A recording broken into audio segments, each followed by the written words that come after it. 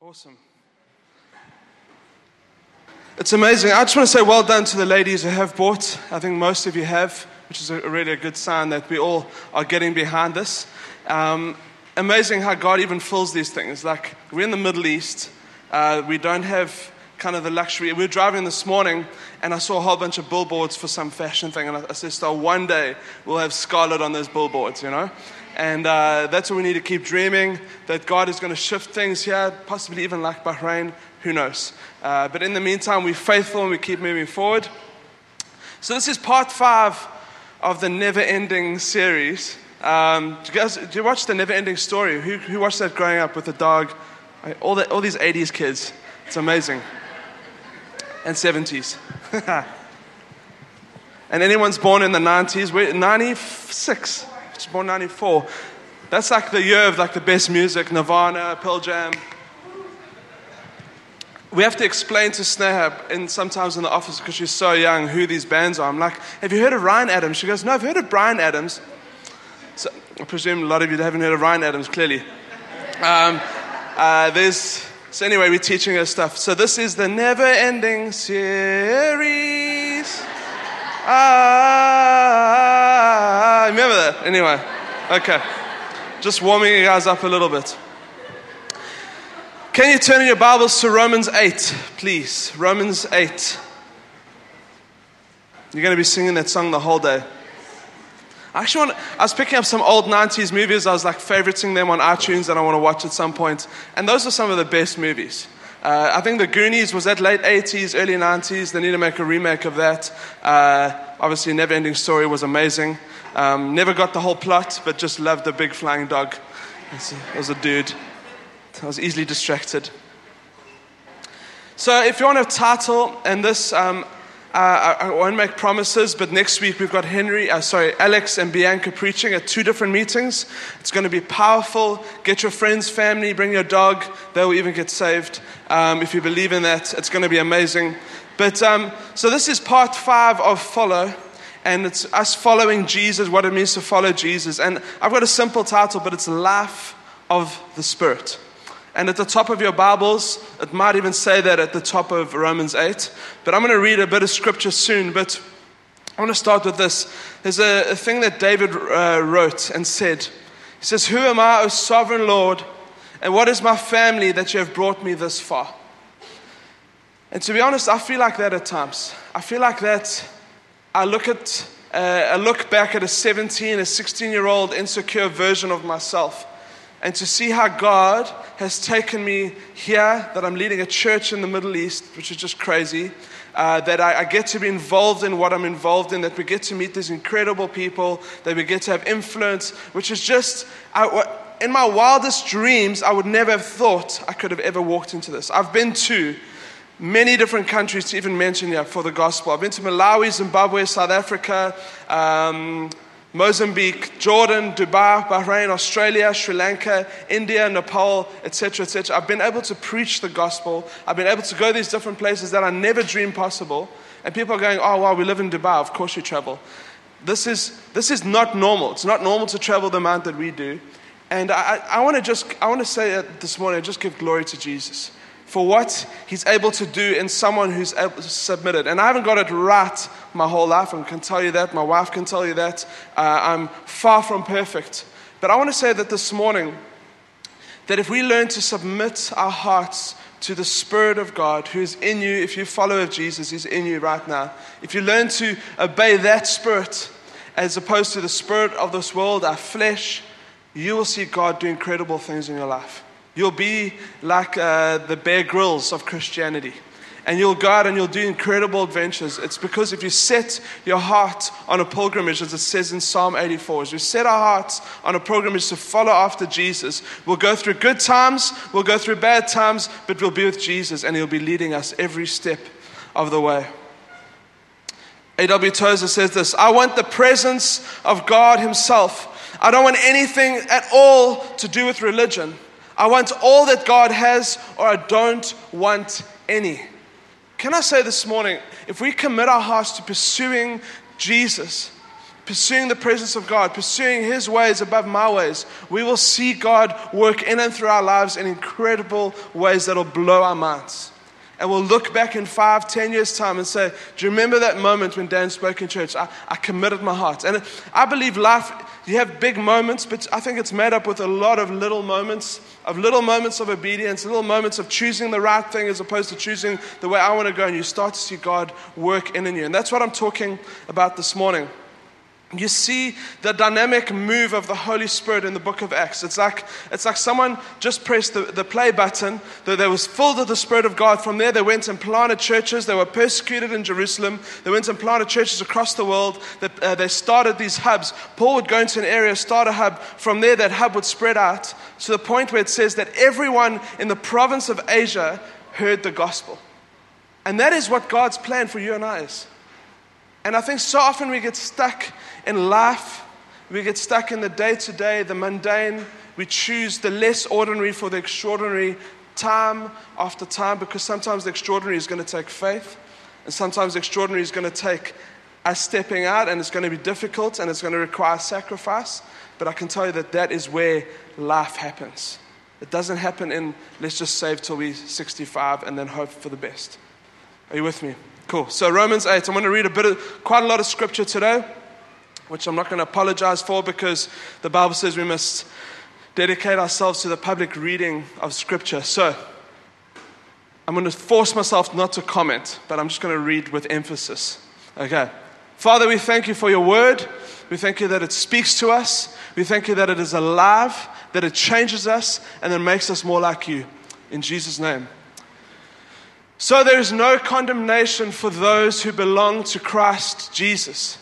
And because you belong to Him, the power of the life-giving Spirit has freed you from the power of sin that leads to death.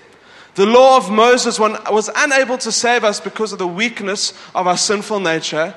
God did what the law could not do. He sent His own Son in a body like the bodies we sinners have. And in that body, God declared an end to sin's control over us by giving His Son as a sacrifice for our sins. He did this so that the just requirements of the law would be fully satisfied for us, who no longer follow the sinful nature, but instead follow the Spirit. Those who are dominated by the sinful nature think about sinful things. Thank you for Jesus, because He helps us. But those who are controlled by the Holy Spirit think about things that please the Spirit. So letting your sinful nature control your mind leads to death. I love how the Bible, you can just read it as is, and it's just so convicting. But letting the Spirit control your mind leads to life and peace. For the sinful nature is always hostile to God. It never did obey God's laws, and it never will. That's why those who are still under the control of their sinful nature can never please God. But you are not controlled by your sinful nature. You're controlled by the Spirit if you have the Spirit of God living in you.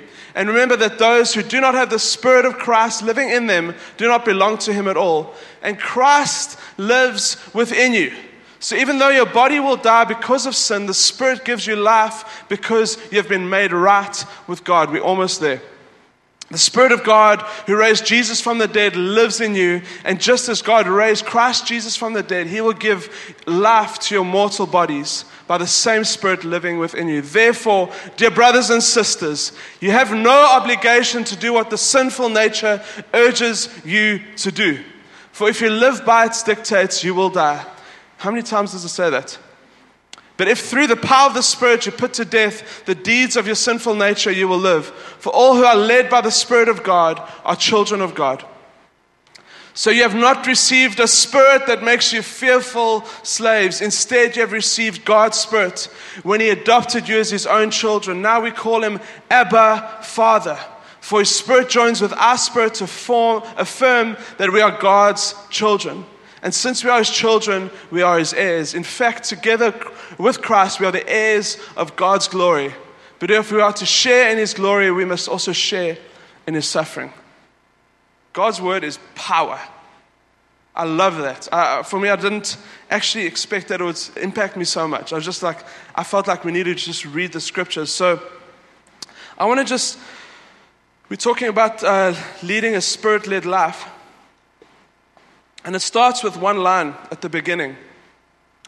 It says this: "For there is no condemnation," say no condemnation, "for those who are in Christ Jesus."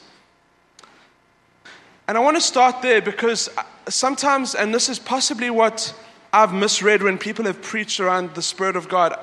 In my mind, I thought if I pray more, I do more, I sacrifice more, I ask more, the Spirit's going to come. But if I try to do that without the basis of acceptance in Jesus Christ, I'm going to keep urging my way to try get the Spirit. And I want to say this, that it says there is no condemnation for those who are in Christ Jesus. Condemnation refers to the penalty of sin. You and I had the penalty of sin against us before Jesus Christ. We were lost. The Bible says we're enemies of God. There's nothing we can do to get close to God. And I love that God, you were an enemy of God, but He still loved you, so He sent His Son to make a way so you can actually get to Him. Amazing. The gospel is amazing. Romans 5:1, it says, "Therefore, since we have been justified by faith, we have peace with God through our Lord Jesus Christ." And we're justified by what? Faith. And faith is believing in the gospel of Jesus. Romans 10 says that if you confess with your mouth and you believe in your heart, you will be saved. I don't think we can preach the gospel enough. I don't think we can have the impact in anyone's life if we don't understand the gospel, because otherwise we just get into this like religious ritual and we become like every other religion in the earth where it's about us trying to prove our way back to God, where God says, "I've came and I stepped in a human form and I died on the cross for you, for your sin. So you didn't have to carry that yourself. So you would have no condemnation." Let's shout it. The old is past. The new has come. We cannot impress God anymore right now because He's totally impressed with us. He loves us. He's pouring out His love upon us. I love the Passion Translation, which should come up behind me. "So now the case is closed." Amazing. "There remains no accusing voice of condemnation against those who are joined in life union with Jesus, the Anointed One." I've been watching a few lawyer shows on TV, Suits and others. Who's a Suit fan? It's cool. We're only on season 3, I think. There's some moments where it's a little bit boring, but what I've learned through that is that when cases are closed, I'd say 95% of the time they're closed because there's been evidence that has been stacked against a person to prove them guilty, and then they get either locked up or they have to pay a massive fine or do a massive settlement. And the amazing thing is that at times you'll see in different, and I also watch Elementary, so I'm doing Bible prep as I watch different series, okay? But Elementary, you have these moments where Sherlock, sitting in New York, he picks up a cold case that has been cold for 20 years, and he figures out who murdered that person, and the person ends up getting put behind bars. And it's almost like there's always something to condemn. There's always something to go back to. I have an example of this. I went through a red traffic light many years ago in Dubai. I will blame it on everyone else, but at the end of the day, it was just my fault.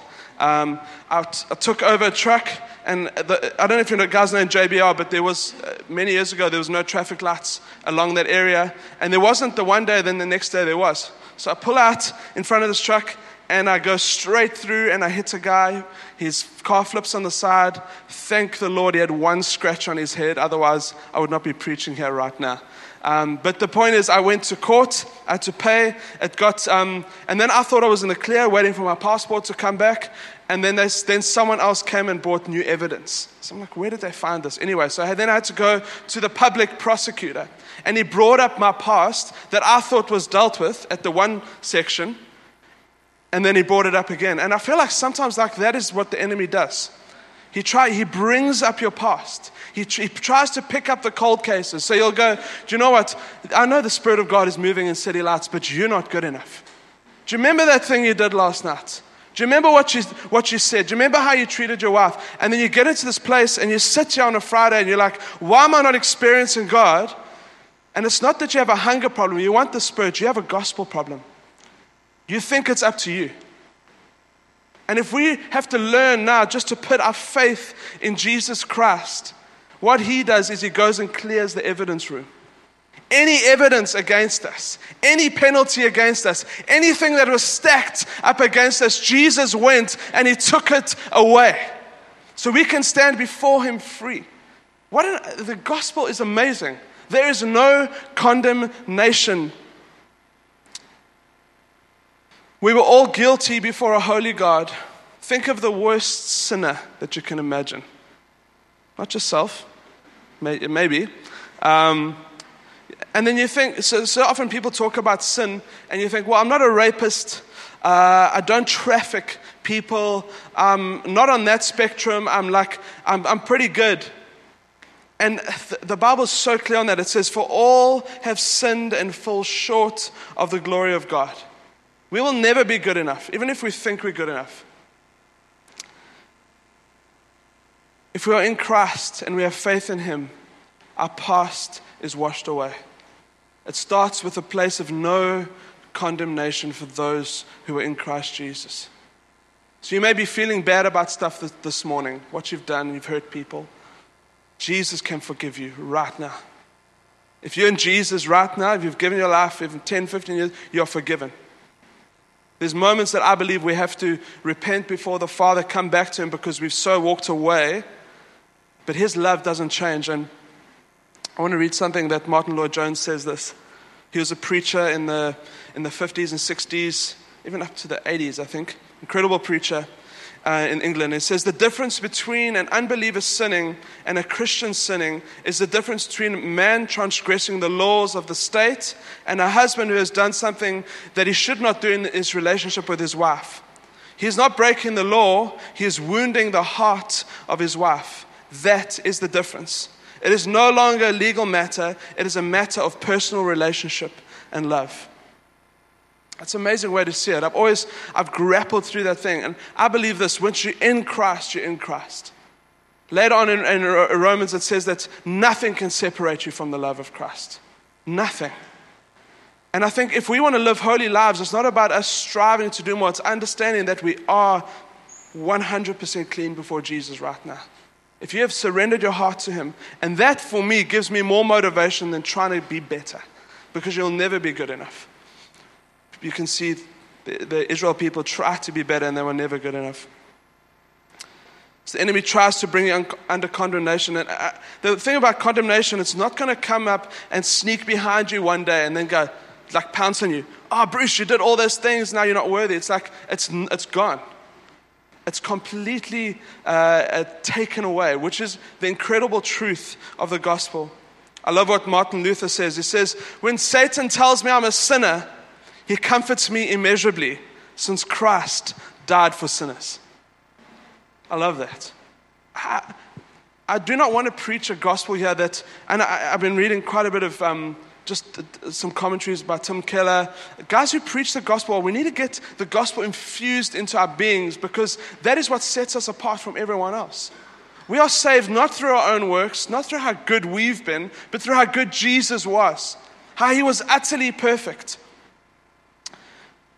In the Passion Translation again, in verse 3, it says, for God achieved what the law was unable to accomplish. Because the law was limited by the weakness of human nature, yet God sent us his Son in human form to identify with human weakness. Amazing. Clothed with humanity, God's Son gave his own body as a sin offering so that God could once for all condemn the guilt and the power of sin. Once and for all. It's done. So now every righteous requirement of the law can be fulfilled through the anointed one living in us. Amazing. Jesus, perfect Jesus, by the Spirit is living inside of us. That is how we fight sin. We don't fight by trying to not sin. We fight by realizing that we're controlled by something greater than our sin. And it's Jesus Christ. We are free to live, not according to the flesh, but by the dynamic power of the Spirit. Romans 8 is such a key part of I think all of Romans, I've been going through Romans in my daily devotion, and I've been going slowly, so I need to catch up on days that I've missed out of the other scriptures. But I've been reading, I've been looking at commentaries, I've been making notes, because we need to understand, number one, in Romans 1, that we are utterly sinful without Jesus. We are enemies of God. We are objects of His wrath. But thank the Lord. I'm going to say thank the Lord for Jesus who came and died in our place, that we are justified freely by faith. That it was 500 years of the Reformation where Martin Luther went and hammered the 95 Theses on the door. And his main thing was this: we're justified by faith and faith alone. It's faith in Jesus Christ that we are set free from the power of sin over our lives. And so often I feel like as followers of Jesus, we prefer to be under the power of sin, so we keep living in that space. And I can tell you that's when Hebrews 12, it says throw off every sin and everything that entangles you. And that's all well and good, but how do we do that? It's by understanding that the power of the Spirit is stronger, as we read earlier. The power of Jesus is stronger than the sin that lives within us. I don't want to miss out on things. Just give me a second here. This is how we change to become more like Jesus. This is how we have life in the Spirit. It's the inside changed to the outside. He begins, and I believe this, and this is the Bible. I'll speak about this a little later. But it's the Spirit of God working in us. It's happening in us. And I've seen this when people have come into our church and they're not believers. They end up giving their life to Jesus. And I look, and I haven't even necessarily spent time with them, but they start to change. I know that they've surrendered their life because the Spirit of God is now living inside of them, changing them. It's like, so often as a pastor, you want people to kind of come in line and do all of this. And I listened to a preach, and I had to remind myself that the Spirit of God knows what He's doing. If the Spirit of God led you to salvation, He's going to lead you through sanctification. No, you still need discipleship. You still need people talking into your lives. But I'd say 90% is done through the Spirit's work. No one needs to tell me that I've done something wrong. The Spirit tells me before anyone else. We need to learn to listen to Him. Okay. So the Spirit of God does three things. Does more things, but I'm only going to do three today. Number one, the Spirit empowers us. The Spirit of God who raised Christ Jesus from the dead lives in you. And just as God raised Christ Jesus from the dead, He will give life, say life, to your mortal bodies by the same Spirit living within you. There's a difference, and I think Ryan may have spoken about this at the gifts course, but there's a difference between the indwelling Spirit and the infilling of the Spirit. The indwelling happens upon salvation. We give our lives to Jesus. The Spirit of God drew us to Christ. That's why we can never take credit. We throw the gospel net out every week, but it's who the Spirit is drawing to Himself, who the Spirit is drawing to repentance. The Spirit of God comes and lives inside you. It makes you more like Jesus. And over time, as you follow Him and as we've gone through what it means to follow Jesus, we begin to look more like Jesus. And we get the Galatians 5:22 text, where we have the fruits of the Spirit: love, joy, peace, patience, kindness, goodness, faithfulness, gentleness, and self-control. And it says, under these things there is no law. Because God just begins to change you. He begins to mold you to become more like Him. That is the character of Jesus. I love Romans 8. It says, I think it's in the NLT, it says, Romans 8:12, therefore, dear brothers and sisters, you have no obligation to do what your sinful nature urges you to do. You've been set free from your sinful nature. And it's not like there's this overpowering sinful nature that always has to overtake. Like, go back to that scripture and say, you have no obligation. I'm obliged now to follow the Spirit. I want to follow Him with everything inside of me. And then with the Spirit empowering us, there is the infilling of the Holy Spirit. This is Acts 1:8 and throughout the book of Acts. It says, but you will receive the power when the Holy Spirit comes on you, and you will be my witnesses in Jerusalem, Judea, and in Samaria, and to the ends of the earth. And this is the empowering time. And I've had a few moments in my life that I could probably count on my hand that is key in us following Jesus. R.T. Kendall talks about, he says, there's been a silent divorce that happened in the church where you had the Word people and you had the Spirit people. And there's something in my generation where it's coming back fully, and the people have pioneered it back fully, where it's about the Word of God, yes, but it's about the Spirit of God filling us, enabling us. Because we cannot be witnesses like Jesus calls us to be without the infilling and the empowerment of the Holy Spirit. I want to ask you guys, obviously go read the scriptures around this thing, but just get before God and cry out to Him. God He will not neglect you in that moment. I remember at one stage I was like, God, I want more of your presence. And I had to get this thing right, that it wasn't my sinful nature, that whole thing which I've spoken about. But God, I want more of your presence, I want more of your power. And it was months that I prayed this. And then all of a sudden there was a moment that God's presence came on me. And it often happens alone. And He began to change me. This morning I felt God, and it's again, I think it's often activated by obedience. I went down on my knees, I cried out to God. I felt like the Spirit of God was filling me again. We need those moments to follow Jesus, to be a witness for Jesus, to bring the kingdom of God to earth. The second thing that the Spirit does, number 2, it assures us. The true children of God, let me just see. There we go. The true children of God are only those who are moved by the impulses of the Spirit. This is the Passion Translation again. Very kind of written in a language we can understand. And you did not receive the spirit of religious duty, leading back into fear of never being good enough. How much of Christianity is that? It's like, I want more of you, Jesus, but I don't feel good enough. But you have received the spirit of full acceptance, enfolding you into the family of God, and you will never feel orphaned. For as He rises up within us, our spirits join Him in saying the words with affection, Beloved Father, Abba. Abba, there is a Greek word, and the closest translation I could find is daddy. And it's almost like this cry that comes out of our hearts. For the Holy Spirit makes God's fatherhood real to us as He whispers into our innermost being, for you are God's beloved child. Do we have that video by any chance? I want to show you a video just before we put it up. This girl has been fostered by her foster mom. Some of you may have seen it. Get ready to cry. But she'd been fostered by a foster mom, and they've just got news that she can be fully adopted. And it was on, I think, NBC News. So, thanks. Grabbed her shoulders, and I just said, have you heard the news, baby? Have you heard, honey? You get your forever family. My heart was so happy. He was like, I was like screaming. Tana was so happy the adoption was final, she could not let go of Miss Jackie. Well, she just kept holding me tight. She just held me tighter and tighter. And so I took advantage of that, and I just kissed her up one side and down the other. She's easy to cling on to. Tana's mom is grateful. That's awesome. The security camera at amazing picture of this girl flinging into, that's not her mom, that's a teacher that told her the news, but just that exuberance that comes from this little girl about understanding that she's adopted. And I think what happens when people live in foster homes is that they always have the fear of being rejected. And here you have this moment where legally that little girl was adopted, that nothing can take it away. And that's what happens when we join to Christ. We are legally adopted, and He becomes our Father, and He loves us, and He pours out His love on us. There's a few things that happen on adoption. We get security.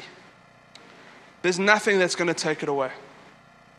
No matter what you walk through, no matter what struggles you walk through in life, there's nothing that'll take away this adoption. The amazing thing about adoption is that it's initiated by the parent. It's initiated by God the Father. To you, to me. Undeserved. But we come, all we can do is like, that is an Abba Father moment with that little girl. She's like, everything for Him. It gives you authority. When we're adopted into His family, we have authority over sin, and we have authority over Satan.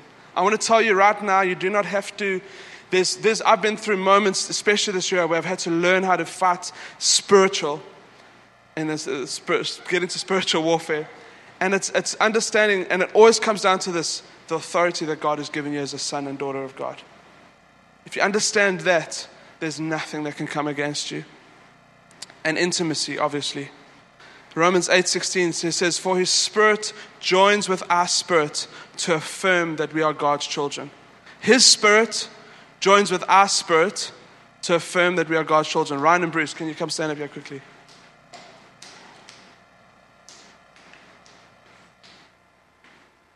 I chose them because they're both dressed almost exactly the same. Okay. Ryan is Ryan. Bruce is the Holy Spirit. They're joined together. His spirit is joined with His Spirit. And the thing is, Ryan can go his own way. says but he doesn't. He can though.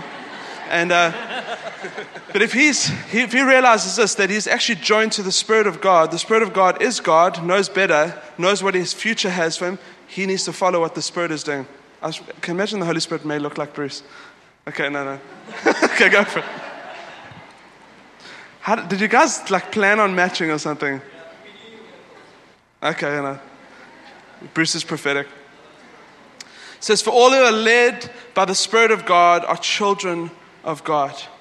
In verse 17 it says, and since we are his children, we are his heirs. In fact, together with Christ, we are the heirs of God's glory.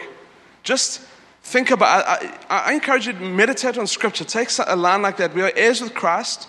In fact, together with Christ, we are heirs of God's glory. An heir is, in this sense, it's talking about the oldest son. The oldest son in those days used to get the lion's share of the inheritance. They did that so they could keep the inheritance going from generation to generation. What God is saying to us is that we are all the first sons and daughters. We get the inheritance. And it says, but if we are to share in his glory, some people's prosperity gospel would stop right there, okay? Because they're like, yes, give me money, give me gold, give me this, give me that. It says, but if we are to share in his glory, we must also share in his suffering. And for me, I didn't like preaching that before. I'm going to be honest with you. Do you know why? Because I was fearful that God would take me through suffering. I'm just being honest with you.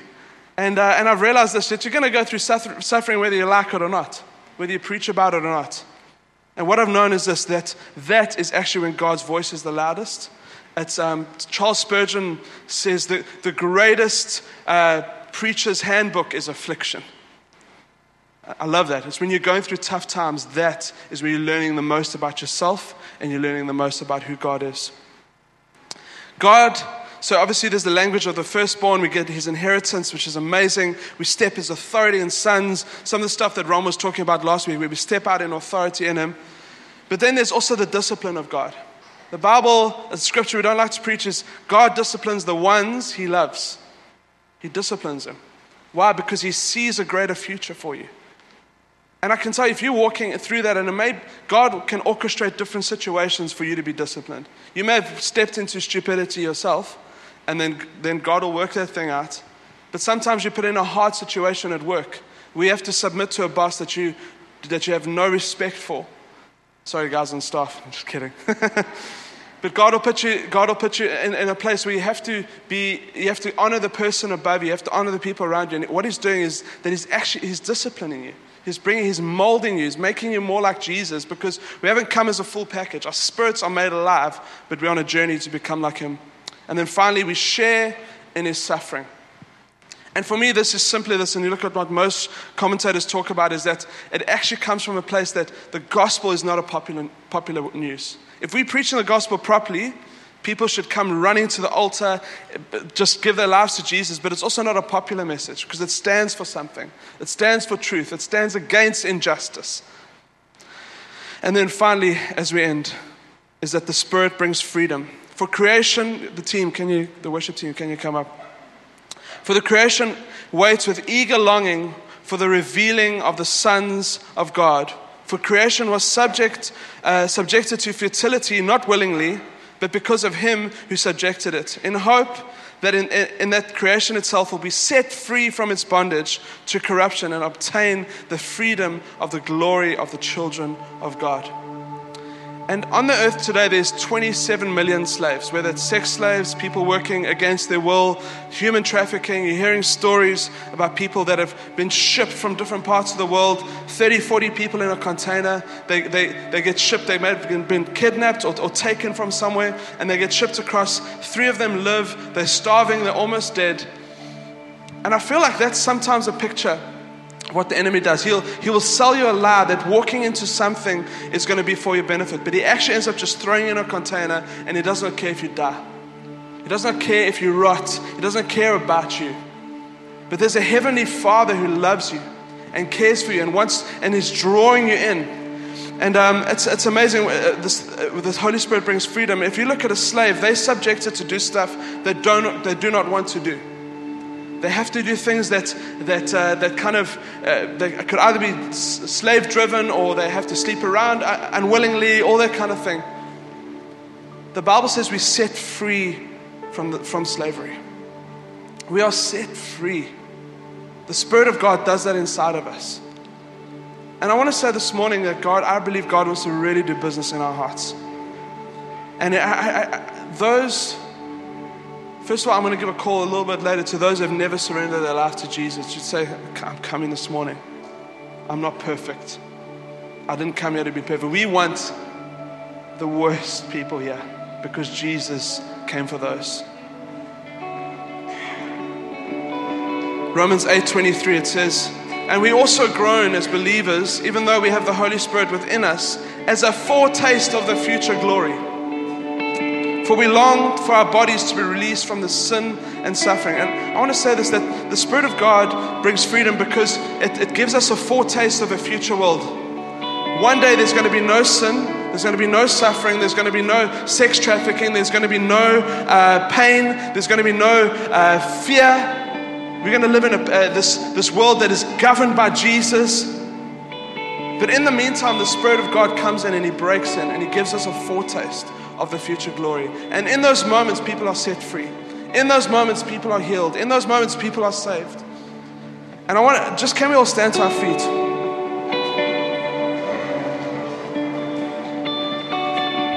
Jesus prays, and I wonder if we could just pray this all together. He prays, let's just bow our heads. Let your kingdom come, let your will be done on earth as it is in heaven. Let's say it again. Let your kingdom come, let your will be done on earth as it is in heaven. Father, we are praying that this morning. Holy Spirit, would you come and minister deeply into hearts?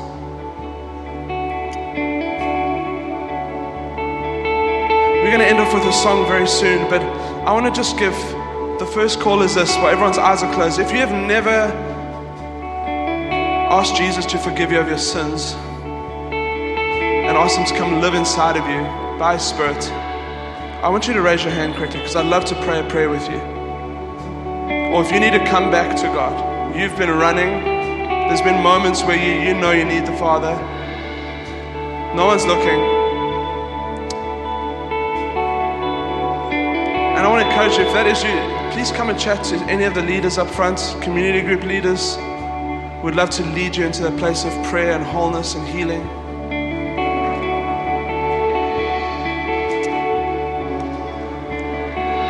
And I'm not going to ask people to raise their hands now, but if we're honest, we all struggle with sin. And I'm praying that the word as it came this morning, it just cut into our hearts and showed us that we do not have to be a slave to sin, but we can follow after the dynamic working of the Spirit in our lives. If that is you, just do business between you and God and just say, God, I cannot carry this thing anymore. I've been trying not to, but I want to have freedom this morning. I want to have the freedom of walking in your ways, in your truth, in your life. Let the assurance of sonship rest on us this morning, Lord God. Those who had maybe a bad model of what a family should be, God wants to come and be your Father this morning. He's a good Father. He loves you. We're going to sing a song, then we're going to end, but can we do No Longer Slaves?